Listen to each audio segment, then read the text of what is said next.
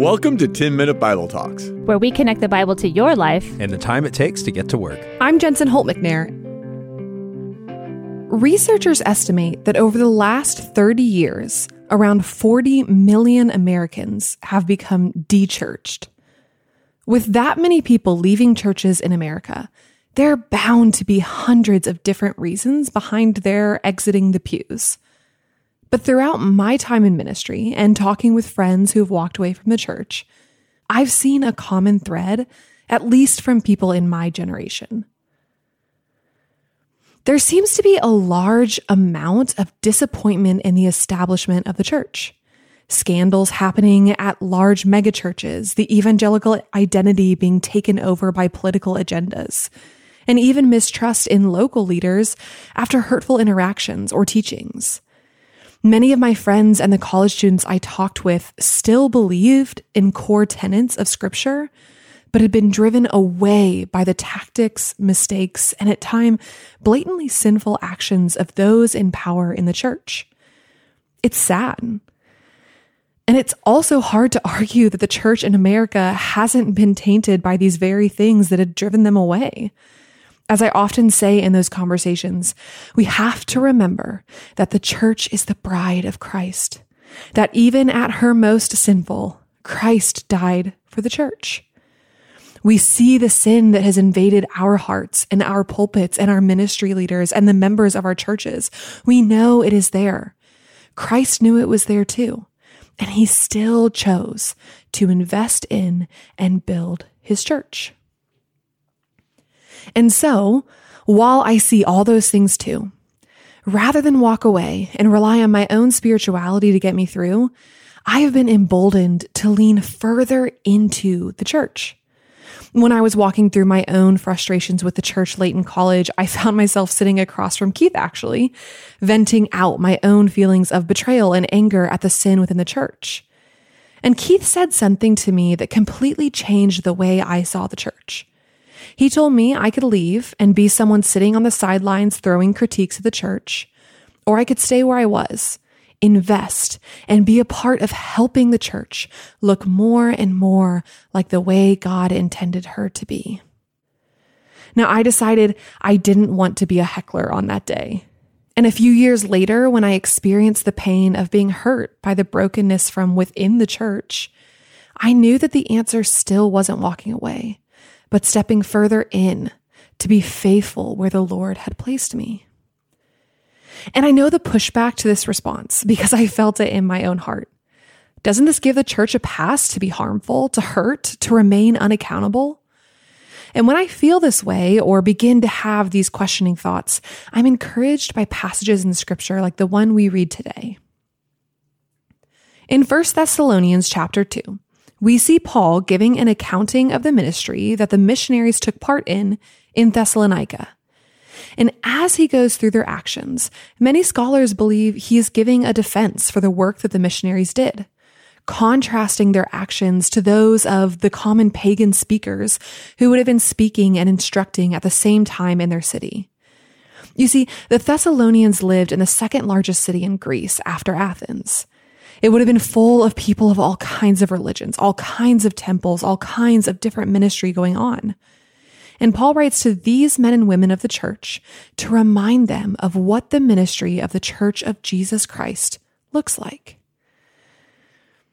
Now, as we walk through as many of these verses today as we can, I want all of us to be encouraged by the work and ministry of Paul, and I also want us to be challenged by it. We are given a clear picture of what the church can and should be. We're given a picture of God's heart for ministry. And so even when the brokenness of man gets in the way, we have to hold fast to the knowledge that God is working to redeem and restore his church to function in ways that are good and holy. And we can also be emboldened by these verses, that when we see the brokenness of man invading the church, we can confidently stand firmly against ways that are contrary to what God desires for his church. So let's dive in. What does 1 Thessalonians chapter 2 tell us about how the church should function in ministry? Verse 1. You know, brothers and sisters, that our visit to you was not without result. We had previously suffered and had been treated outrageously in Philippi, as you know. But with the help of our God, we dared to tell you this gospel in the face of strong opposition. For the appeal we make does not spring from error or impure motives, nor are we trying to trick you. On the contrary, we speak as those approved by God to be entrusted with the gospel. So first, Paul speaks of motives. He reminds the people that their ministry was effective, that they came to them in the face of strong opposition and stayed true to preaching the gospel. They weren't motivated by impure motives. They were not trying to trick people. Their intentions were purely to share the gospel with them. Later in verse 9, Paul speaks of working day and night so that they would not be a burden to the people. Most likely, this meant that as he was doing his ministry duties, he was also working as a tent maker, so that his ministry wouldn't be a financial burden on the church. Now, of course, this doesn't mean that true ministry should be done without the generosity of the church. There are plenty of other places in Scripture that affirm the need for the church to support those in ministry through tithing and gifts.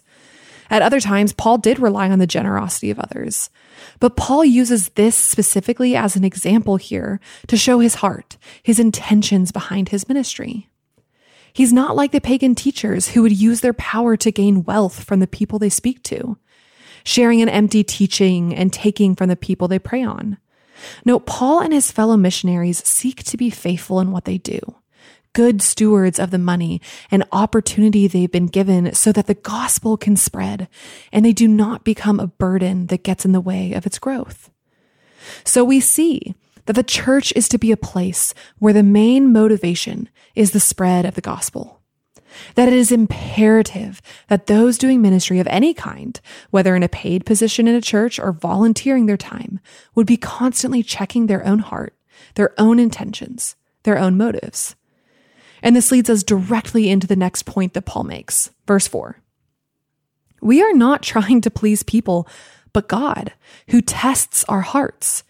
You know we never used flattery, nor did we put on a mask to cover up greed.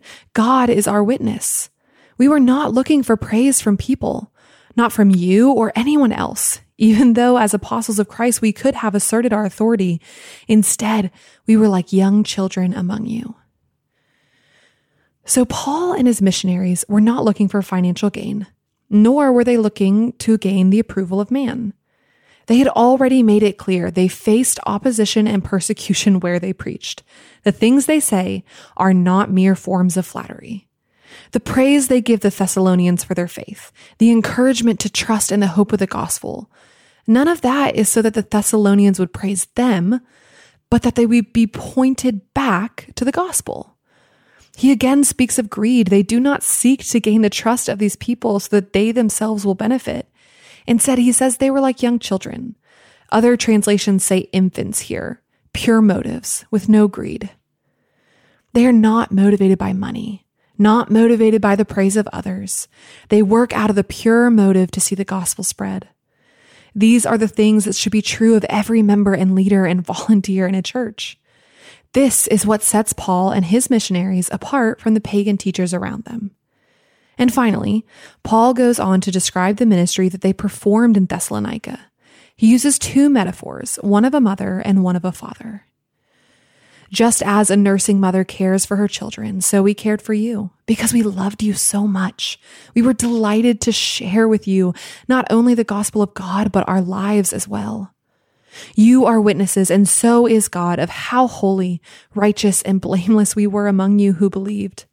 For you know that we dealt with each one of you as a father deals with his own children, encouraging, comforting, and urging you to live lives worthy of God, who calls you into his kingdom and glory. Paul concludes his description of their work in Thessalonica with the report that their ministry was motivated by both love and truth. They loved the people deeply. He uses the metaphor of a nursing mother, giving of herself, giving her energy, her body, her time to sustain the lives of those around her. This is the way that the church should see themselves as they seek to minister to those around them. It's the way of Jesus, to lay down one's own life, their body, so that another might know and live fully in the goodness of the gospel.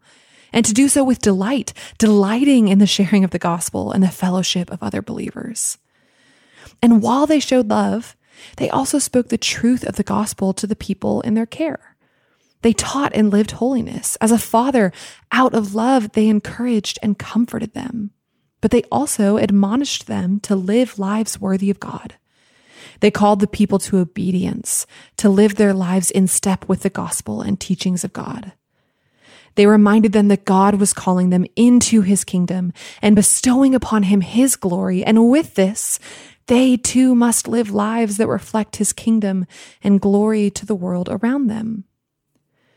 You see, the church should always be a place that reflects the love and the truth of the kingdom of God. It should be full of people whose motives are pure, whose desire is to see the kingdom of God spread throughout the entire world, loving and giving of themselves to the people they seek to teach and minister to, while also holding fast to the truth of the gospel, not swaying from the obedience to Scripture Jesus calls us to. As we see people turning away from the church, as we feel our own hearts being turned off to the church by the brokenness that seems to continually be uncovered, I pray that these verses can give us hope. Hope that the mission of the church is to be selfless, loving, and full of the truth of Scripture, and that one day the very churches we make up will be fully redeemed in the kingdom of God.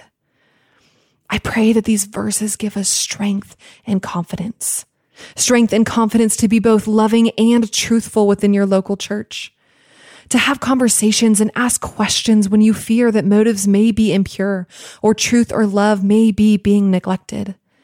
And I pray that these verses would challenge our own hearts, that they would challenge us to not sit on the sidelines and throw stones at the church of Jesus, but to get off the bench and begin taking part in the ministry and work of the church in the ways that Scripture encourages us.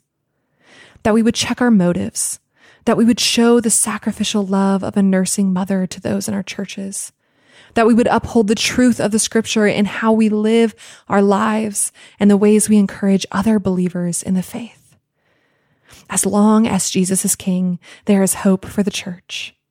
May we lean in and invest, taking part in the ministry of building God's kingdom here and now. Before you forget, sign up for the 10-Minute Bible Talks newsletter. Hit the link in the show notes and you'll get an email every Wednesday that will help encourage you in the middle of the work week and bring you deeper in your walk with Jesus. Thanks for listening.